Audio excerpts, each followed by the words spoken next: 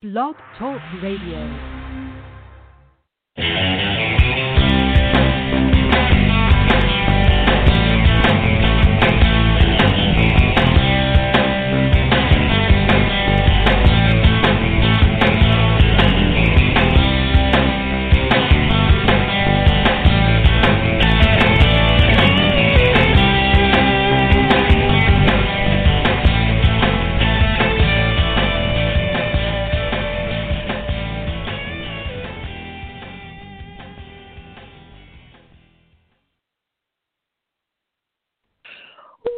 Well, all right. Welcome once again to the genie bottle out in cyberspace called Madame Perry Salon. I am your hostess, spiritual advisor, groove mistress, and cruise director, Madame Perry. But you can call me Jan, Jennifer, JP. I'm just happy to have you here. I am happy to be here.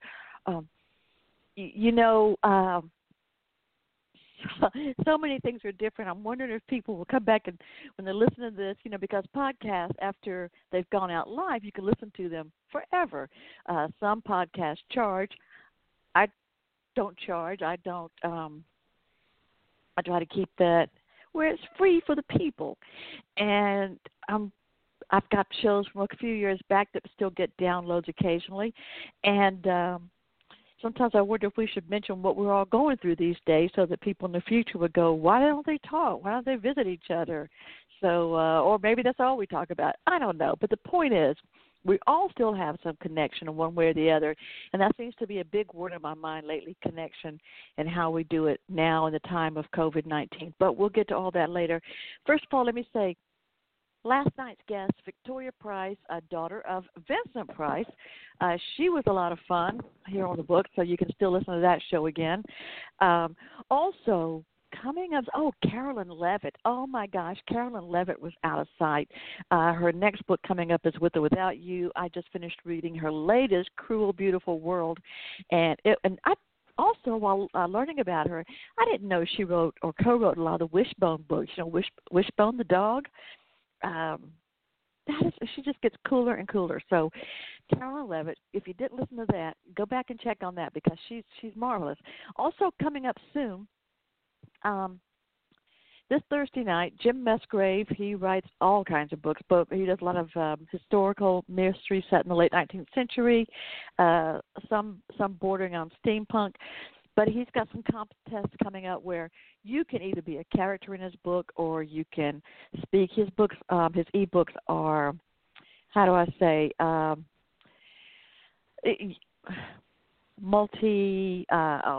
the word will come back to me later. But anyway, he also has a lot of audio in there, music, and you can probably get a speaking part or even a singing part in his next book. If you listen, he'll have a contest for that. That's pretty cool. Also, next Thursday, the 29th,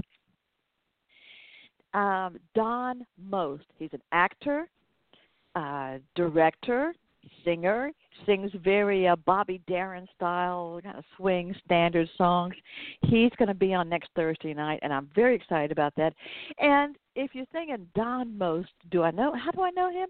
Well, you probably first learned of him when he went by Donnie Most when he played Ralph Malph on Happy Days.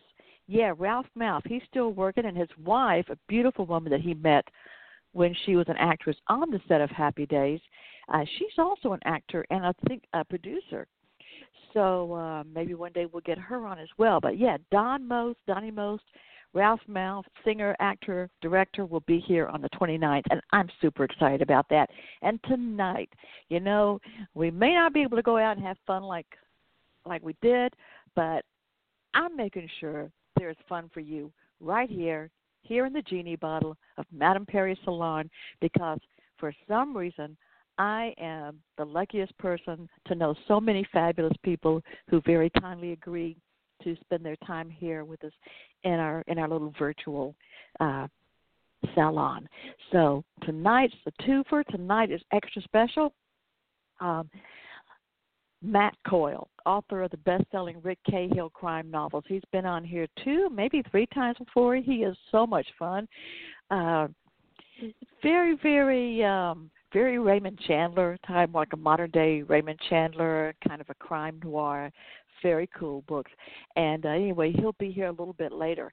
But first, my first guest and my fascinating co-host for the evening is writer. She's a semifinalist in numerous book prizes. She's been featured in several anthologies. She travels a lot and reads her poetry publicly at different events. She's very, very popular. And now, tonight, she's going to talk about, I am so excited to finally see this, as many times as I've seen her and as long as I've been a fan. Tonight, she's going to join us to discuss her first full-length collection of poetry. It's called Slide to Unlock. I am thrilled to introduce Julie E. Bloemeke. Julie, welcome to Madame Perry's Salon. Thank you so much. It's a pleasure to be here. I really appreciate you inviting me. Well, you are quite welcome. I hope you're comfortable in here. We tried to get all the cushions fluffed up here in the genie bottle. Several of your friends have been here before, and they've always left the place nice, like our beloved friend Colin and Karen Head. All your buddies have been here, or a lot of them. And so finally I get you. I don't remember the exact year that I first got to meet you in person. And I don't know if you remember this, but it was during the Decatur Book Festival. And I think it was the last day. It was a Sunday because it's always on Labor Day weekend, and it's a huge book festival. Even Carolyn Levitt, who was here, said she was a part of it a few years ago. But it was the last day, and Colin Kelly and I think Cleo Creech and you all let me tag along with you to Ted's Montana Grill for dinner. Oh, yes. I do remember that now. I was thinking the first time I met you, because didn't you also come to the reading that we did for the Ugly Mug in Orange, California? I didn't make it to California. You're not thinking of Vanessa, are you? No, I don't know. Maybe I'm getting transposed. I tend sometimes, pre and post reading to get a little befuddled about faces and names. So my forgiveness. But yes, I do remember Ted's Montana Grill, though. That was quite a while ago. That would have been really early on in the Decatur Book Festival years for me. Yeah, and then I think I've seen you at the Georgia Center for the Book, too. Oh, yeah. Maybe. But, hey, if you associate me with the thing in California, hey, that's fun, too. I just like I think, okay, good. She associates me with cool, fun places. That's just perfectly fine. That's right. So, and it's one of my very favorite places to read. So, yes. Oh, okay. And, there's something we're going to talk about, too, at different places to read and how things have changed just slightly and hopefully only temporarily. But first of all, let me say congratulations on Slide to Unlock. I believe it's published through Sibling Rivalry Press. Correct, yes. Thank you so much. Oh, you're quite welcome. And I believe that's Brian Borland is the owner? Yes, Brian Borland and Seth Tennyson, yeah. Mm-hmm. Yes. Okay. I think I met Brian at Center for the Book one time when he was in town. So, yes. Magnificent. I was just so happy when I heard that this was coming, because I thought, okay, Julie is overdue for this. I mean, I know you're busy. You're definitely not slacking. You're a busy woman. So tell me about Slide to Unlock. What is is there an overall theme to the collection in this book? And so introduce us to it. Tell us, please. Yes, absolutely. Well, so it's been about a decade in the making, and it's a manuscript that is essentially based in questioning our relationship and our boundaries of intimacy with technology. So looking at exploring really how our behavior has changed, how our communication has changed because of apps and social media, but also because of text and email, and the slow fade of the art of writing letters. And I've been fascinated by how we are navigating this really for the first time in human history, and I kind of haven't been able to let go of it. So that's been about the last 10 years. There is also a narrative arc that takes place in the book. There is a talisman painting that appears in a number of ekphrastic poems, and that is my love song or my love letter to the town that I grew up in, which is Toledo, Ohio. And I grew up going to the Toledo Museum of Art, which was founded by Edward Drummond Libby and Florence Scott Libby. And the way that it was founded was with the idea that it would be a museum for the community. In fact, some of the museum was built with pennies that were collected from school children because they wanted there to be a sense of ownership in Toledo about the collection there. And so the way that they set up the endowment, anyone could come to the museum and not have to pay a fee. And it is still like that to this day. They really believed that, you know, a collection of art should be for all people. And they were very inclusive about that, and that's a big part of the spirit that's there at the museum. So as a young girl in high school, one of the things that I would do once I was able to drive is sneak off to the museum and just go and sit with the collection. And there were a couple paintings in particular that really meant a lot to me.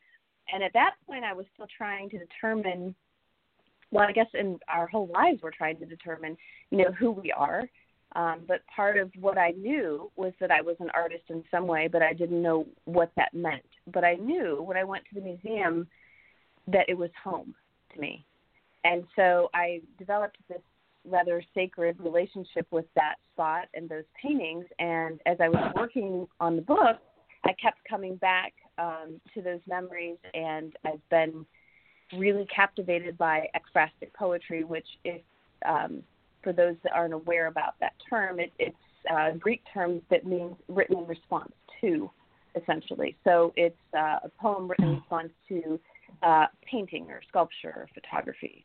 And so as I was working on this book and working on these ekphrastic poems, I realized that it was this kind of secret love letter to the city that I grew up in and to this museum. So that serves as a narrative arc in the book.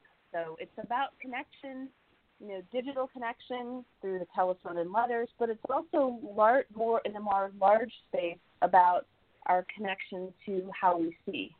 So, you know, sitting in front of a painting, how we see and resonate with art. So somehow that all worked together and became a collection of poetry. That is magnificent, and I like the I like the blend of the family. I mean, think of your hometown, Toledo, Ohio. Your hometown, like a love letter to the hometown, and because the Libbys wanted this museum to be owned by the city. I mean, to me, that's a love letter in itself. You know, absolutely. Exponentially amplified. Yes. And then, I know you had the soul of it. Oh, I'm Go ahead. Sorry. Go ahead. No, but speaking of letters, so Edward, I'm reading, actually, I've been reading a biography of Edward Drummond Libby, and he asked after his death that all of his letters be destroyed. So there's yet another level of mystery to all of this. We have to wonder why that's the case. So, yeah. I was going to say, well, I was just going to say that is another mystery altogether. I was going to say that you obviously did have the soul of an artist, a poet. You knew because when a teenager gets their first chance to drive a car off somewhere and they head to the museum every time, you know that is where your soul is begging to be. It's going, no, this is my home. This is my home. I belong here among art, among beautiful things, above expressing every type of emotion, either through the words or the paint or the work, and your soul was just longing, get me home, get me to my place. So Yeah, you knew absolutely where you belonged. Absolutely. And I was a teenager. I wasn't always going to the museum, but those are stories for another time. Yeah, we'll keep that for the later shows, okay? Late yeah, night. That's right. Maybe with another book or something.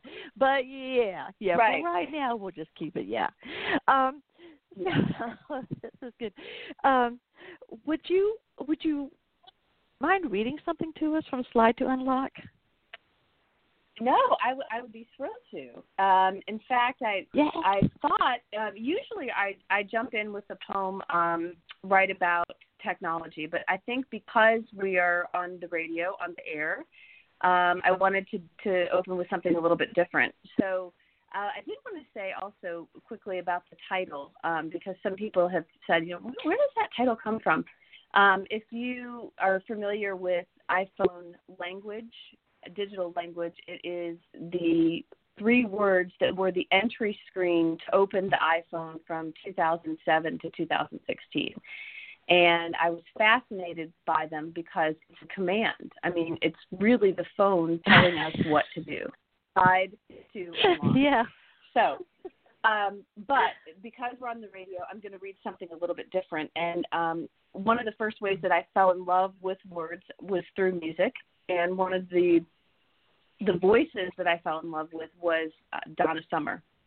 And I wrote the poem as a bit of a love letter to her also, because it was her inflections and her passion behind the words and her pauses and her moans and all of it as part of the song that made me understand just how, at a very early age, how language could operate on different levels. And because, of course, she has the song on the radio, I thought that this would be great to open with. So this is Letters on the Air, I Feel Love, and it's after Donna Summer. And I should say, usually in a reading type situation, when I get to read this poem, I don't usually mention this, but I will today. But she did pass away on my 40th birthday, which is really interesting. So there's a deep connection with her. So, and if you know Donna Summer's songs, you will hear in the poem there are lyrics from about 6 different songs in here, and there's a footnote in the book about that, but I won't read that now. So, okay, this is Letters on the Air, I Feel Love, after Donna Summer. Try me, fill me, I know, green lamp, swag spin, sunken living room, pillar votive, burning to don't touch. Shadows, he sits, orange pinpoint flare, darkness, smoke curl smell. I stand on the coffee table. He does not stop me with language. I break every rule. I break every line. I jump. He talks, not to say no, not to say yes, to say listen, to ask what is really left in the rain. I say the cake. I say her umbrella. No. I say mid-spin her heart. I clink in the drink. Think, he says, think. I see her yellow dress. I hear her run for a man she loves. No longing. I don't know, yes. But she is running, and I climb, jump. The lid rattles on the glass jar. I jump. I spin to fall. I get up. Thick shift of room. The flexing light. My shadows on the wall, a disco. I feel love. I feel love. This flare spin. I'm bad. I'm so bad. The imagined man in the chair. Think. Another word for muse. This voice that makes me. It's so good. It's so good.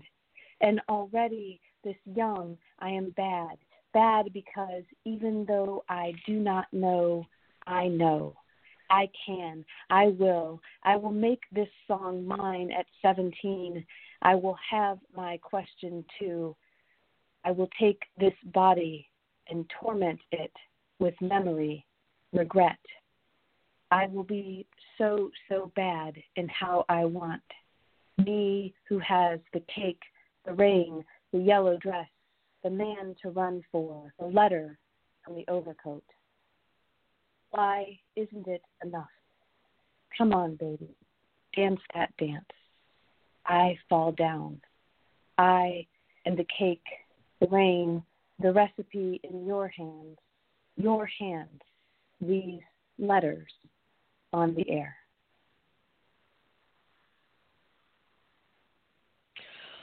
Ooh. All right. Yes. Sorry, I was caught up in it there. I was caught up in it. That's well, okay. I've got to. That's the hope. I got to tell you this.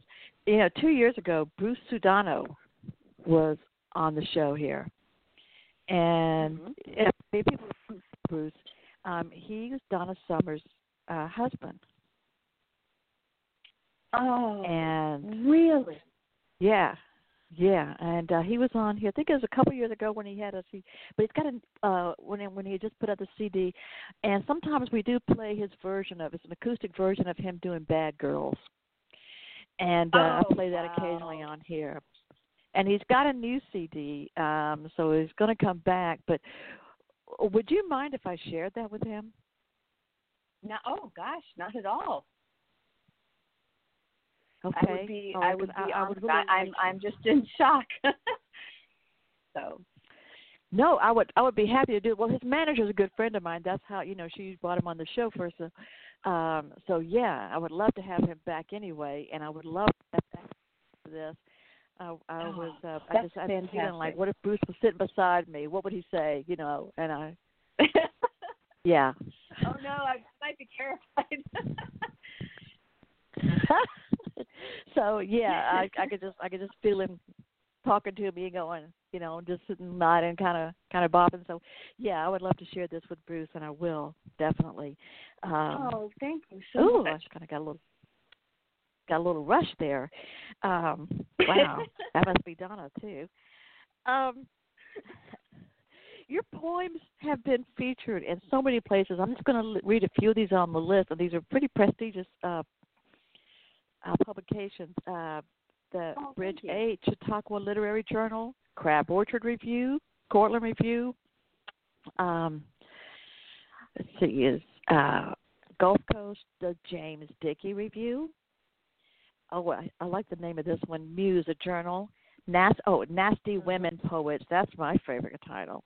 Nasty Women Poets. Yes, an unapologetic anthology of subversive verse. Yes.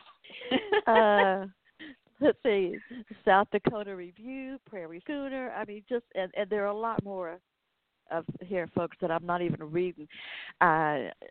She's got quite a body of work in several different publications. If I could just read, this is one of the praise for Slide to Unlock from Jane Hirschfield, who's the author of The Beauty. It says, is it possible for a lyric poet to bring the rawest complications of the adult heart, an orchestra conductor's authority of syntax, a pristinely liberating imagination, and a virtual mixtape range of voices, reference, and places together into a single, unified, seemingly narrative, utterly dazzling whole? Julie E. Bloemeke's Slide to Unlock confirms it is. So, yeah, that's pretty cool. If you would go ahead and read another one. Sure. Read another, well, please. I should say, too, that Cortland Review and the editor there, Christian Goulet, they were so wonderful because they published the Donna Summer poem and worked with me on that. So that was just such a great experience, and I did a recording for them. So I was kind of nice. in my closet, getting everybody away so I could get the right the right silence level and practicing this. And I went back and forth. Do I sing these lyrics? Do I not sing? 'Cause I can't sing at all. You honestly do not want me to sing. And so it was a good experience. And then Jane Hirschfield, in fact, has a new book out, Ledger, which is fantastic. I'm only a little bit of the way through it. I'm kind of savoring every poem because when a new book of hers comes out, I'm just overjoyed. And tomorrow night, she and Naomi Shahib Nye and Joy Harjo are all reading in celebration for the 50th anniversary Earth Day on the Wednesday night poetry series, which is curated by Kai Coggin. So it is going to be a fantastic night tomorrow. So I just wanted to go ahead and mention that. Yes. Okay, great. We'll make sure we share it. Yes, definitely. Okay, so I thought I might also read the title poem of the collection because it gives a window into the beginning of the experience. It's kind of the hand extended out, inviting readers in. So this is Slide to Unlock, and the epigraph is after the iPhone entry screen, 2007 to 2016. Caught in the present tense, we are continuously poised to receive its 3-word command, the insistence we open with a fall. Slide. Involuntary, we unknowingly slip into habit, press our print from left to right, unaware of what uninvited light will bow our heads. When this trinity opens our bodies, we respond with our curious hands. Call expects an answer, a dark screen, a touch. We are undone by the promise of resolution, temptation. Once we could depend on the corded spiral of miles, delay ourselves with the orbit of finger wheel, change the exchange with a switch hook. We could even leave the rotary to ring, unheard in the absence. Then we housed it for distance, carving an alcove into the wall. Hold the line, we said. Now we are keyed constant, pocketing names, waking to flashes, feeling through the dark before we open our eyes, ourselves carrying the call of possible. There is no signal to prepare us for the arrival of that unresolved name, its bright trick of letters.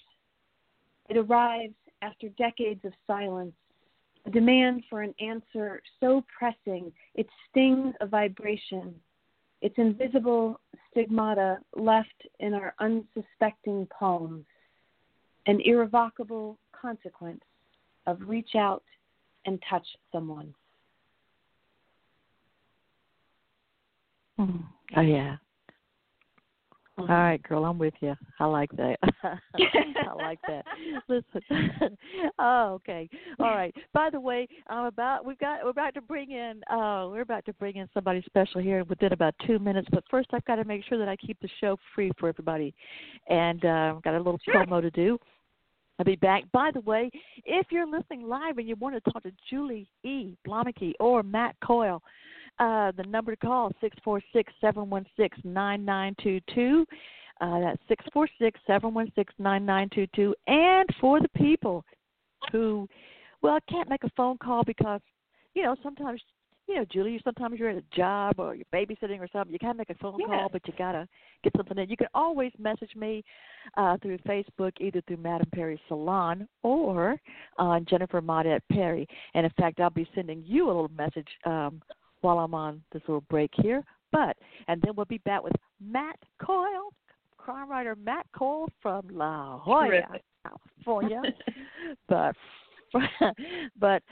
first, this is from a sponsor. Her name is Lucienne Petit Jackson, and she wrote a book about called Thriller, about growing up as the secret child of Michael Jackson. Saben, en mi libro thriller El lado oscuro de Holanda, hablo por primera vez de mi secuestro. Muchas personas se burlan de que afirme que Michael Jackson es mi padre. Pero de lo que ellas no saben es cuánto fue mi afectación por culpa del secuestro y cuánto he sufrido por ello. Saben, de las personas que fueron asesinadas la noche en la que fui secuestrada. Los medios se burlan de esto, pero el hecho es que todavía lo recuerdo Tenía como 8 años de edad y las personas fueron asesinadas frente a mí de diferentes maneras. Aún recuerdo que caminé pisando la sangre. Así pues, titulé mis libros Thriller Traición y Thriller El lado oscuro de Holanda. No porque me guste la palabra thriller, sino porque realmente viví un thriller y estoy contenta de haberlo superado. All right. Yes, I was in Spanish, but she's published in 7 different languages, and because my listeners are all over the world, that's what the stats tell me anyway, so I want to make sure I share all of her promos. But another thing is, if you were listening week before last, my guest was Kyle Mayberry, sports agent and CEO of TruAthletix.com. Some people have asked me about how to get site and what kind of special we have. You know, sometimes my guests have specials. By the way, another question that popped up, the book Let's Go about Benjamin Orr of the Cars by Joe Milliken. Joe was on. He gave away a book. And yes, there was a winner, and I played the video for by Frank Greenfield drawing for the winner. So, yes, somebody did win the book. And also, I will keep putting out on my social media all the companies that are doing discounts for my listeners. But Tru Athletix, the website is TruAthletix, Tru Athletix. What do? Well, if you're interested in having if you've got a child who's into sports, if you're a student that wants to gain access to college coaches around the globe in a very easy, simple way, they've got you covered. And they can't make it any easier than they do. Tru Athletix was created to provide a simple and effective way for student athletes to find the right university or college. They help match student athletes with an institution based on their ability. And what you have to do is you just go to the website, TruAthletix.com, and they just say select a bio, upload your video, select a payment option. See, they even keep the price low because they really want to make this available to everyone. And then after that, their scouts will get to you. See, you don't have a salesperson trying to talk you in or trying to upsell you. You select what you want before you talk to anyone. And right now, through the end of April, the discount I have for you is 50% off whatever package you choose. Use the code STRONG, STRONG 2020. That's STRONG 2020 at checkout to get 50% off your package, and that's good until the end of April. And thank you very much to Kyle Mayberry. So get to Tru Athletix, and I'll be sharing all that again. Now, this man, oh, my Lord, he is the author of the best-selling Rick Cahill crime novels. I think he knew. You know, like Julie, you knew as a teenager you were meant to be an artist. You were going to the library, you were going to the museum. You knew there was an artist soul in you. I think Matt Coyle, I think when he was a teen, his father gives him The Simple Art of Murder by Raymond Chandler, and I think that pretty much just clicked into him who he was, or who he was at his core, at his soul. So let's welcome him back here. He's got his own cushion here in the Genie bottle. I've got it fluffed up nicely for him. And, Julie, if you would just reach over, part the beaded curtain, and welcome in Matt Coyle. Yes. Welcome, Matt. Well, thanks for having me. I guess I should take the mask off now that, or maybe I should keep it on. I'm not sure if we're 6 feet apart yet in the behind the curtain. Yes. It's safe. Well, thanks for having me again. It's safe. It is a thrill to have you back. It is an absolute delight to have you back. You're always fun. Another Rick Cahill. I can barely keep up. Me too. They just come pouring out of you. This is the 6th Rick Cahill novel? Right, yeah. Lost Tomorrows is the 6th Rick Cahill novel. It's kind of a book, I guess, I can't think of the term you call it, but it answers the questions that were asked in book 1, Yesterday's Echo. What happened to Rick's wife, which has really been the motivating factor in Rick's life before the books were even written. it's a backstory to book one, the death of his wife. He was accused of her murder when he was a cop in Santa Barbara. Kicked off the force, arrested but never tried for the crime, but thought to be by many, and particularly the Santa Barbara Police Department, to be a guy who got away with murder, and his wife. And when when Lost Tomorrows opens up, Rick finds out that his training officer in Santa Barbara from way back 14 years ago, and really his only friend on the force at the end, has been killed in an apparent hit-and-run car accident. Her sister calls Rick to let him know about the funeral, which is the next day up in Santa Barbara. Rick's in San Diego. He knows if he goes up there, it'll be a church full of cops who hate him and think he got away with murder. But he goes because he thinks it's the right thing to do. When he gets there, the sister asks him to investigate on his own the death, because finds it hard to believe it was her older sister. She was a hero cop, and she just can't believe that she would die in something as, unheroic as a hit-and-run car accident. Rick doesn't really want to be in Santa Barbara for various obvious reasons, but he decides, well, I'll help her out. There's only one witness to interview. I'll stay a day, I'll interview the witness, and then I'll go home.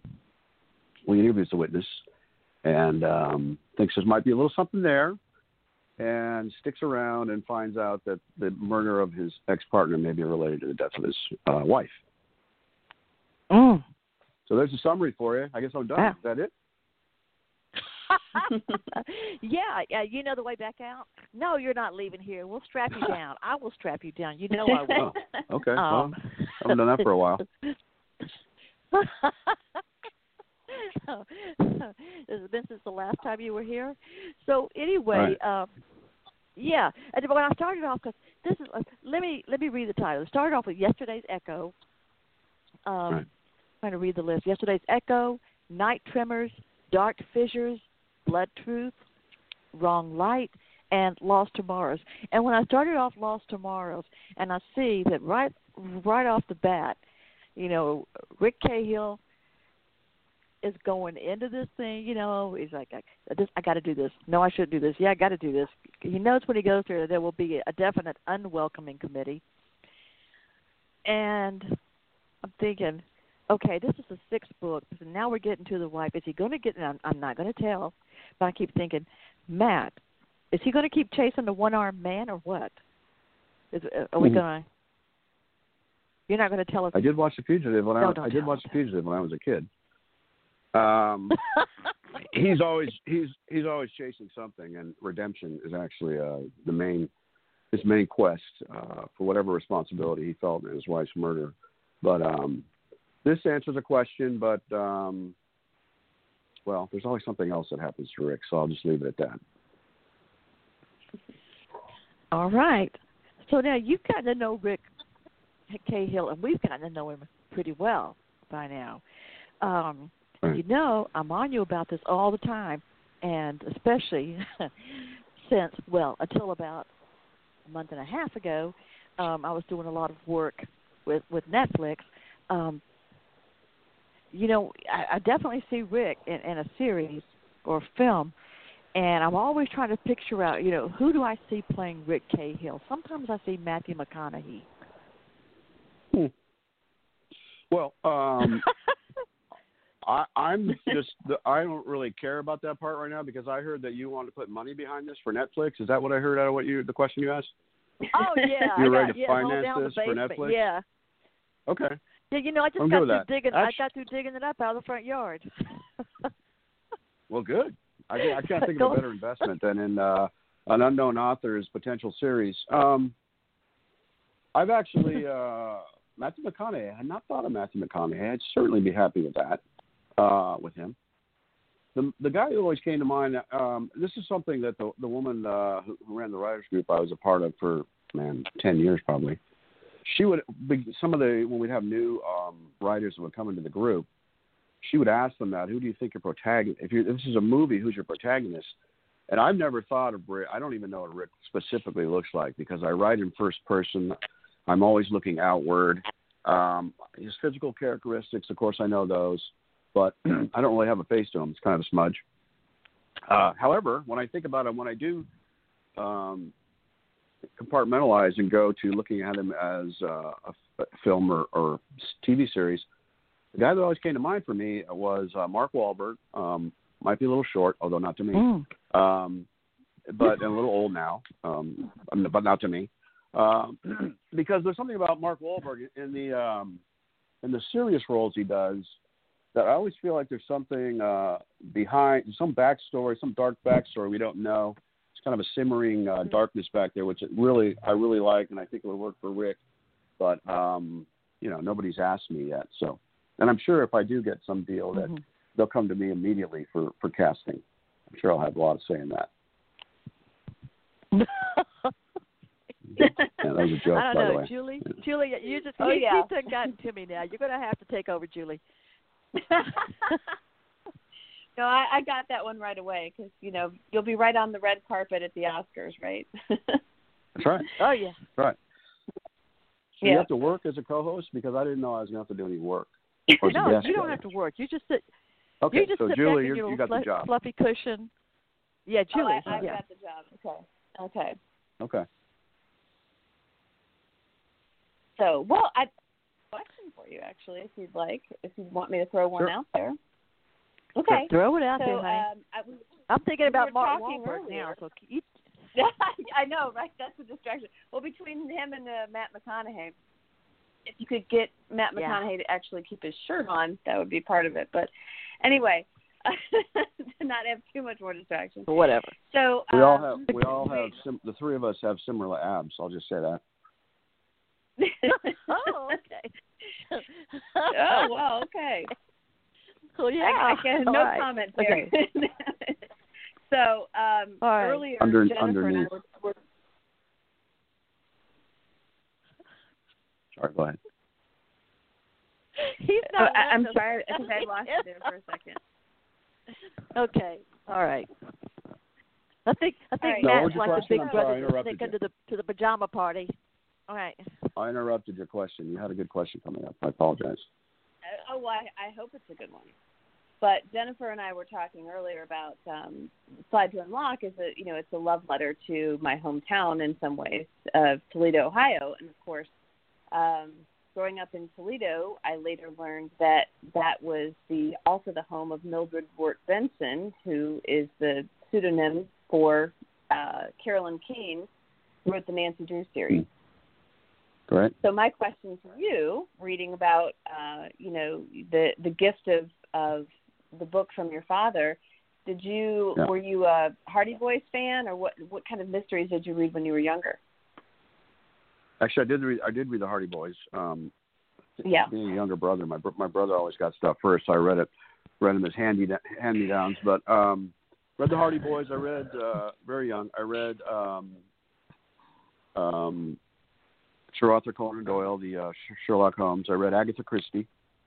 I think at that age, you really like the idea that everything is black and white, bad guys, good guys. It's puzzle pieces. You like to put the puzzle pieces together, and everything fits at the end. And then, like in my bio, my father gave me The Simple Art of Murder when I was a young teen. I don't remember specifically the age, but and then it wasn't everything. There was some gray. There was some gray there. The puzzle pieces didn't necessarily fit together. And when I read that, I realized, wow, this is really a different world that I hadn't seen before, and it really spoke to me. So once I started reading Chandler, he only wrote 7 novels, but he wrote a lot of short stories. And I started reading Ross MacDonald, Dashiell Hammett, of course, Lawrence Sanders when I was too young to be reading some of his material. I just like the idea of the gray in the world, and sometimes the bad guys, if they may not win, they don't lose. So that really interests me. So I would say that Chandler definitely had a big influence on where I went as a writer. Yeah.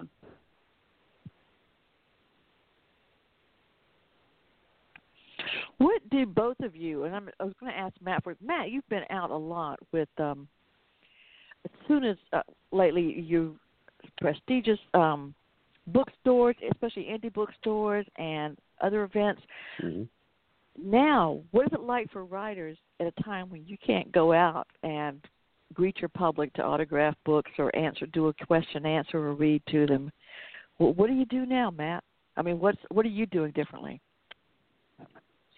Well, I did not get hit too badly. My Lost Tomorrows came out in December.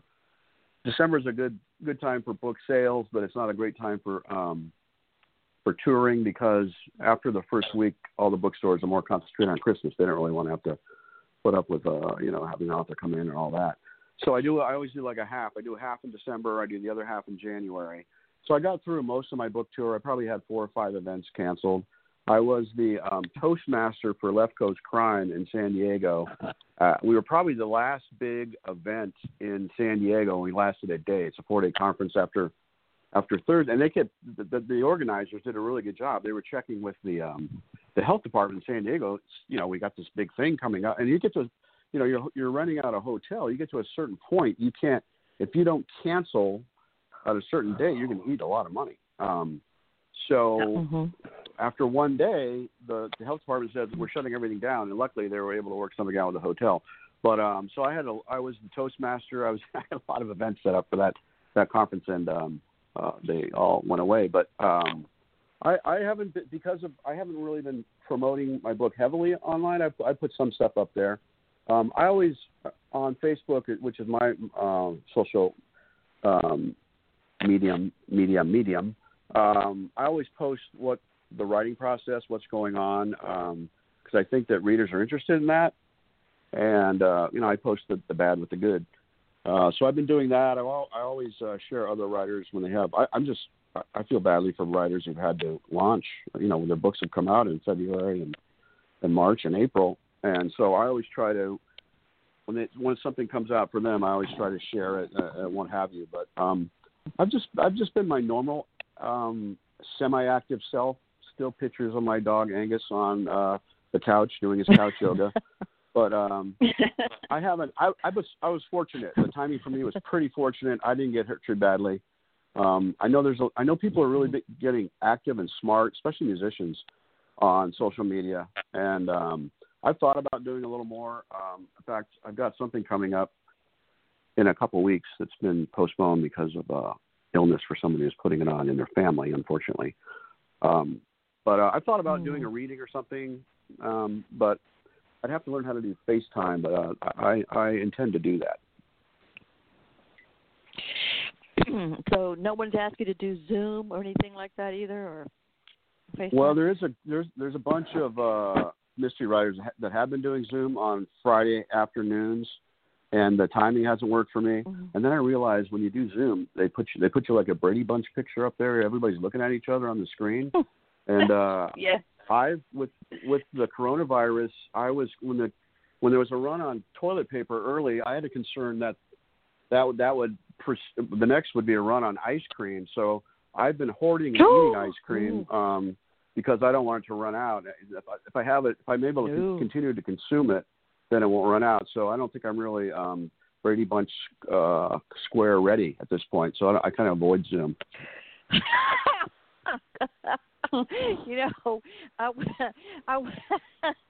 what weekend? What were the dates rather on that Left Coast event you were? Left Coast was March.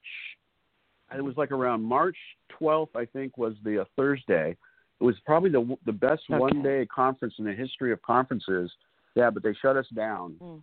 And people put so much effort into it. It's really a sad thing. But what are you going to do? You can't do anything. Yeah, right. Well, the week before that, I was in Tucson for Wild Wild West Con, which is a Western-themed steampunk convention held at Old Town Tucson. Oh, wow. And, who knew when we left that when we turned the clocks forward, we were going out of our little Old West steampunk town into the Twilight Zone that same week, as soon as we flew out. But I was asked to speak to a group of graduating public relations students, seniors, actually the graduating seniors class at Clark Atlanta University earlier this week, and it's a Zoom, and it was a woman that their professor hired me to work with her a few years ago on stuff for HBO documentaries and so forth. And she says, "Oh, come on, do Zoom. You can do it. It's easy, yada yada." And I'm thinking, okay, at the steampunk thing, I would have been fine, but we were all in costumes and masks, so so that's what I did. I pulled out a costume. I just made a I made my mask out of part of a prom dress or something. So I thought, I'm not going out like regular stuff, Right. you know. But yeah, you're right. It was like that Brady Bunch. I wasn't kept thinking, are they looking at me like, God, is she for real? But at least it kept them. I figured I'd always remember that strange. Who was that strange-looking woman with the glitter mask? But anyway, yeah. And Julie, you've done some events like that reading lately, haven't you? Yes, absolutely. Well, it's interesting that you say March 12th because that was the official book birthday for Slide to Unlock. Oh, and wow. I originally had, okay. Yeah, I originally had a huge launch party planned for Atlanta that was going to be a benefit also for Lost and Found Youth, which is an organization that's working to end homelessness in the LGBTIQ plus community. And, you know, it was just a very theatrical, non-traditional type of book release launch event, and we were so excited about it. And as it kept getting closer and closer, I eventually said, we can't go ahead and do this. So I have been absolutely gobsmacked by the poetry community and by so many people that have reached out and, you know, started initiatives to find ways to get the word out about books and poems, and it's just blown me away. You know, I've done a few Zoom readings even with other presses that kind of want to amplify new books that are coming out, but there are also great things happening. And I mentioned the series that Kai Coggin does on Wednesday nights called Wednesday Night Poetry, which has been great. There's also Tara Skirtu, I believe is how you say her name, started a initiative called International Poetry Circle, where she's asking everyone to record a video reading your poem or someone else's, and it's under the hashtag International Poetry Circle, which has been fantastic, and she's getting people from all across the world to record poems. And then Dustin Brookshire also just started up something called the Wild and Precious Life Poetry Series, which is it comes from, you know, the Mary Oliver poem. And, you know, that's just been a great way to get community going and solidarity. And he's had about 3 or 4 poets on every night. So, you know, all kinds of things happening. I've just been really, like I said, grateful and heartened by how generous people have been and how thoughtful they've been. Also, Rosebud Ben-Ami at Kenyon Review set up a blog where she asked people to write reviews of new books coming out, and then she's posting those reviews there, so that's getting the word out in a completely different way. And then also the KGB reading series that takes place in New York City has converted to going to Zoom. So I read with them last week, and that was just a fantastic experience. So all kinds of things. I mean, it's such a transitional time, I think, for everybody. Right. Yeah, definitely. You sound pretty busy still. A couple of things too, Matt. And this is something. Yeah, you're not slacking. Some fun things that I've seen on your calendar, Matt. And by the way, we talked about Christmas. I had a client decided to publish her book just before Thanksgiving, and then decided to hire a publicist. So it's like, I'm going to say, what? We're going into this Thanksgiving for Christmas, and you expect me to, okay, you know, I'll do it. So one thing I set up for her, because it was Christmas time with stuff at wine bars, and I said, just take your sister, cut pieces of paper that are the exact size needed to gift wrap the book, and I put it in the paper, says, hey, take a load off, have a glass of Chardonnay or whatever, a mojito, while you knock a few names off your list, and they'll be gift wrapped before you leave. So that way people get 3 or 4 gifts wrapped, have a cocktail, go on, which makes me want to ask you a question, Matt Coyle. Yes. That sounds like sounds so Nancy Grace, because she always gives everybody's full name and what they do when she talks to them. Matt Coyle, crime novelist. I see on your website where it says events for 300 points, Monday, February 3rd at the Fairmont Miramar Hotel in Wilshire, a bedside reading, book signing, and cocktail party. Oh, my gosh, and that was in February. Julie and I would have gone, What? Tell me about this bedside reading. Were you in like were you like in a Hugh Hefner pajamas and robe or what? Yeah, I just rented a room and got in bed and had people come in. No, bedside reading, speaking of publicity, is the brainchild of Jane Ubelmeyer, who's a woman I met at BoucherCon. I don't remember which BoucherCon it was. Oh, it's BoucherCon in St. Petersburg, which BoucherCon is the biggest mystery conference in the States or the world, actually. Mm-hmm. So a couple of years ago, I met her. Her idea is, with bedside reading, is you go to 4- and 5-star hotels that you have the publisher, if they're so inclined, donate a couple hundred books perhaps, and so it's a freebie, and there's a little plaque that says to the guests, congratulations, you're able to take this book home. The idea is it builds word of mouth, and occasionally there's signings at the hotels, and that was a beautiful, beautiful hotel. I had a view of the beach up in Santa Monica. A lot of fun, great people. The hotel were great people, and it really was. And we ended up selling books there to people who were coming in just for the signing, and it was really successful. Great event. Like you said, it was early February, and I was just talking to Jane the other day. I wonder if we were in the middle of, maybe we were partially responsible for the coronavirus spreading because we're in a pretty international hotel when nobody really knows what was going on. There was like hints and stuff, and shaking about 1 million hands. And I ended up getting a cold a couple of weeks later, but I think I came from somewhere else. So I think I need the test so they can check my, see if I can give platelets or something. If I'm, that'd be good. But I don't know good. any of the tests. Yeah. So that's aside. I don't know what how that answers your question, but it's a great event. I recommend bedside reading for anybody. You can find Jane on her website. Yeah, really great hotel too. Great time. Oh, Jane is part of the Fairmont Hotel, or she work with you? No, she's bedside reading. Publisher. She's bedside reading. She's bedside reading. It's a separate entity. Yeah. I will definitely look at Bird. Okay, now this jogs my memory. I've heard of it. Maybe I heard of it through you, but I've definitely heard of this, and this is fantastic. Yeah, I can see that happening. That's a magnificent type of event.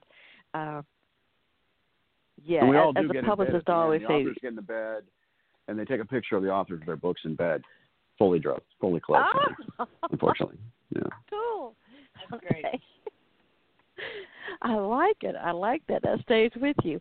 I'm sorry, Julie. You had another question you wanted to ask, or did I interrupt you? Oh no! I was just imagining how that would go with poetry.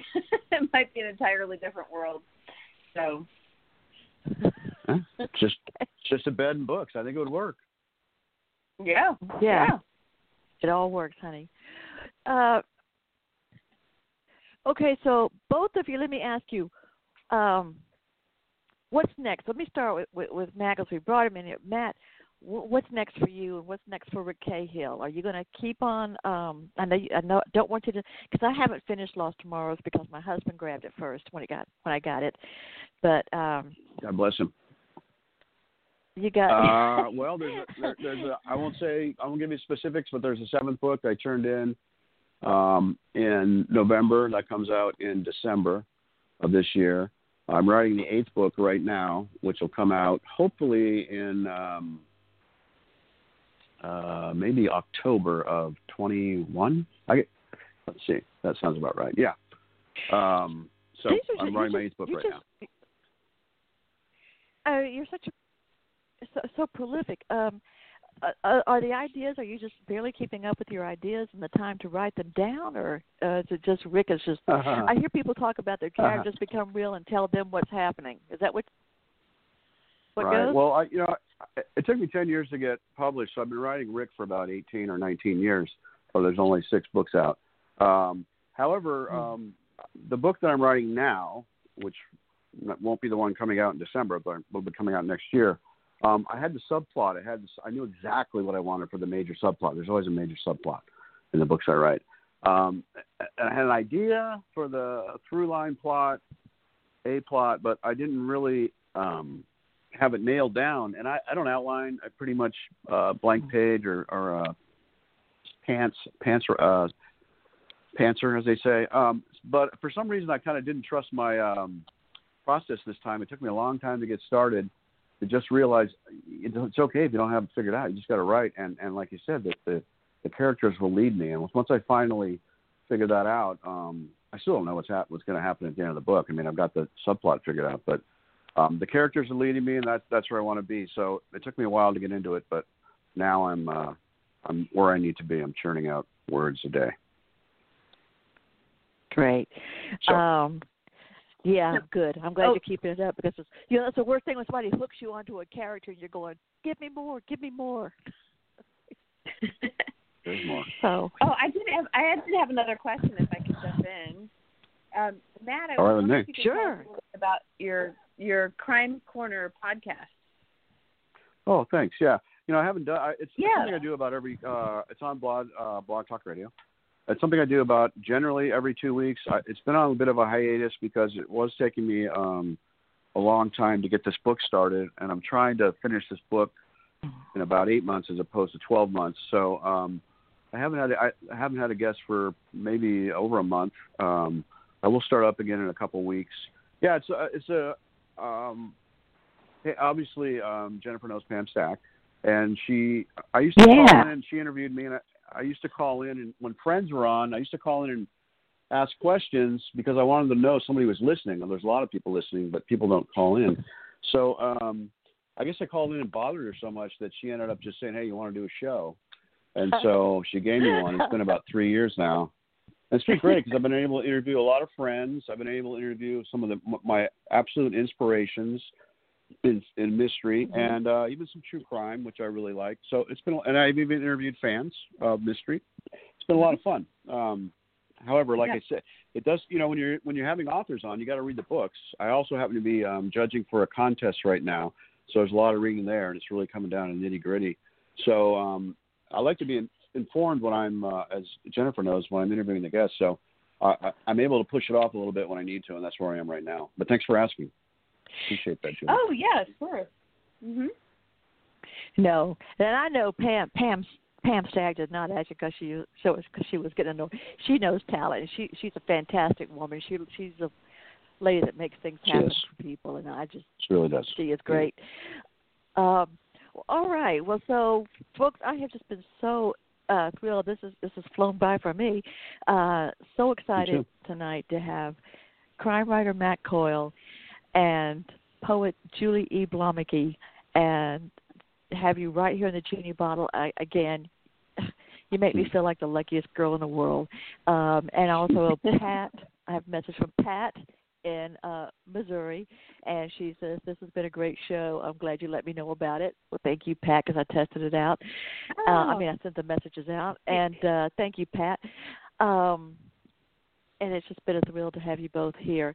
I will be sharing the social media contacts and the web pages for websites for Matt Coyle and Julie E. Bloemeke on all of my social media. So for people that sometimes will say, I was driving, was listening, I didn't have time to write it down, don't worry about it.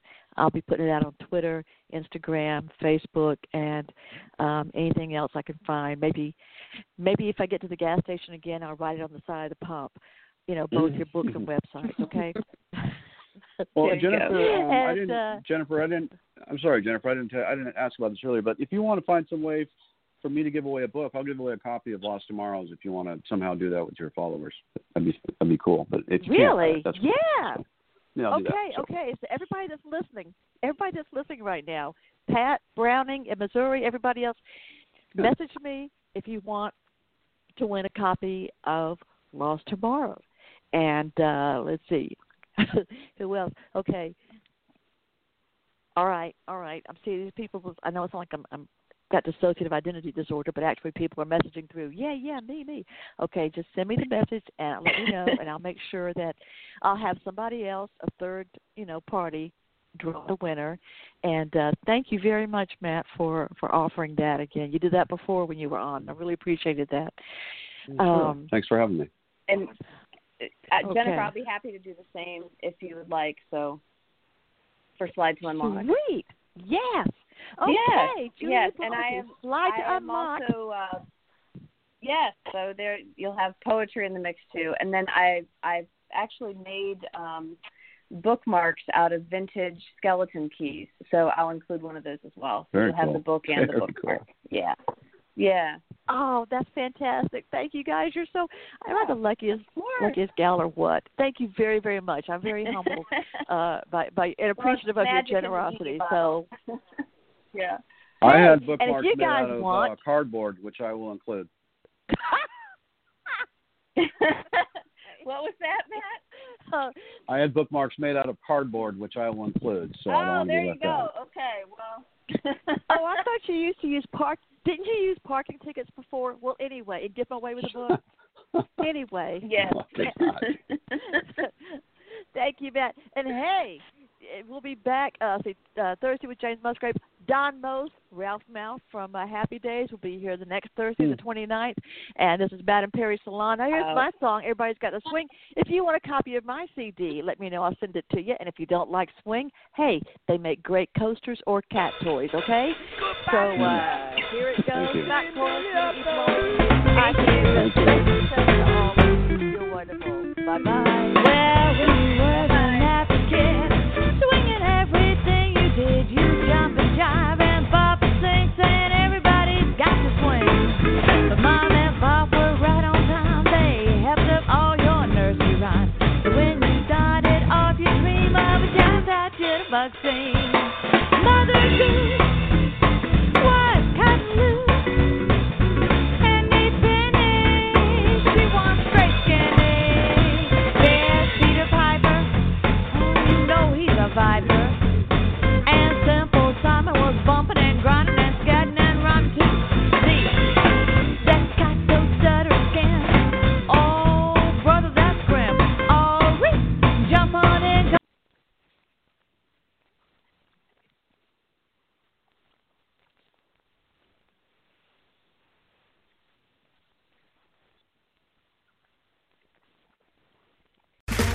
Okay, round two. Name something that's not boring. A laundry? Ooh, a book club. Computer solitaire, huh? Ah, sorry, we were looking for Chumba Casino. That's right, ChumbaCasino.com has over 100 casino-style games. Join today and play for free for your chance to redeem some serious prizes.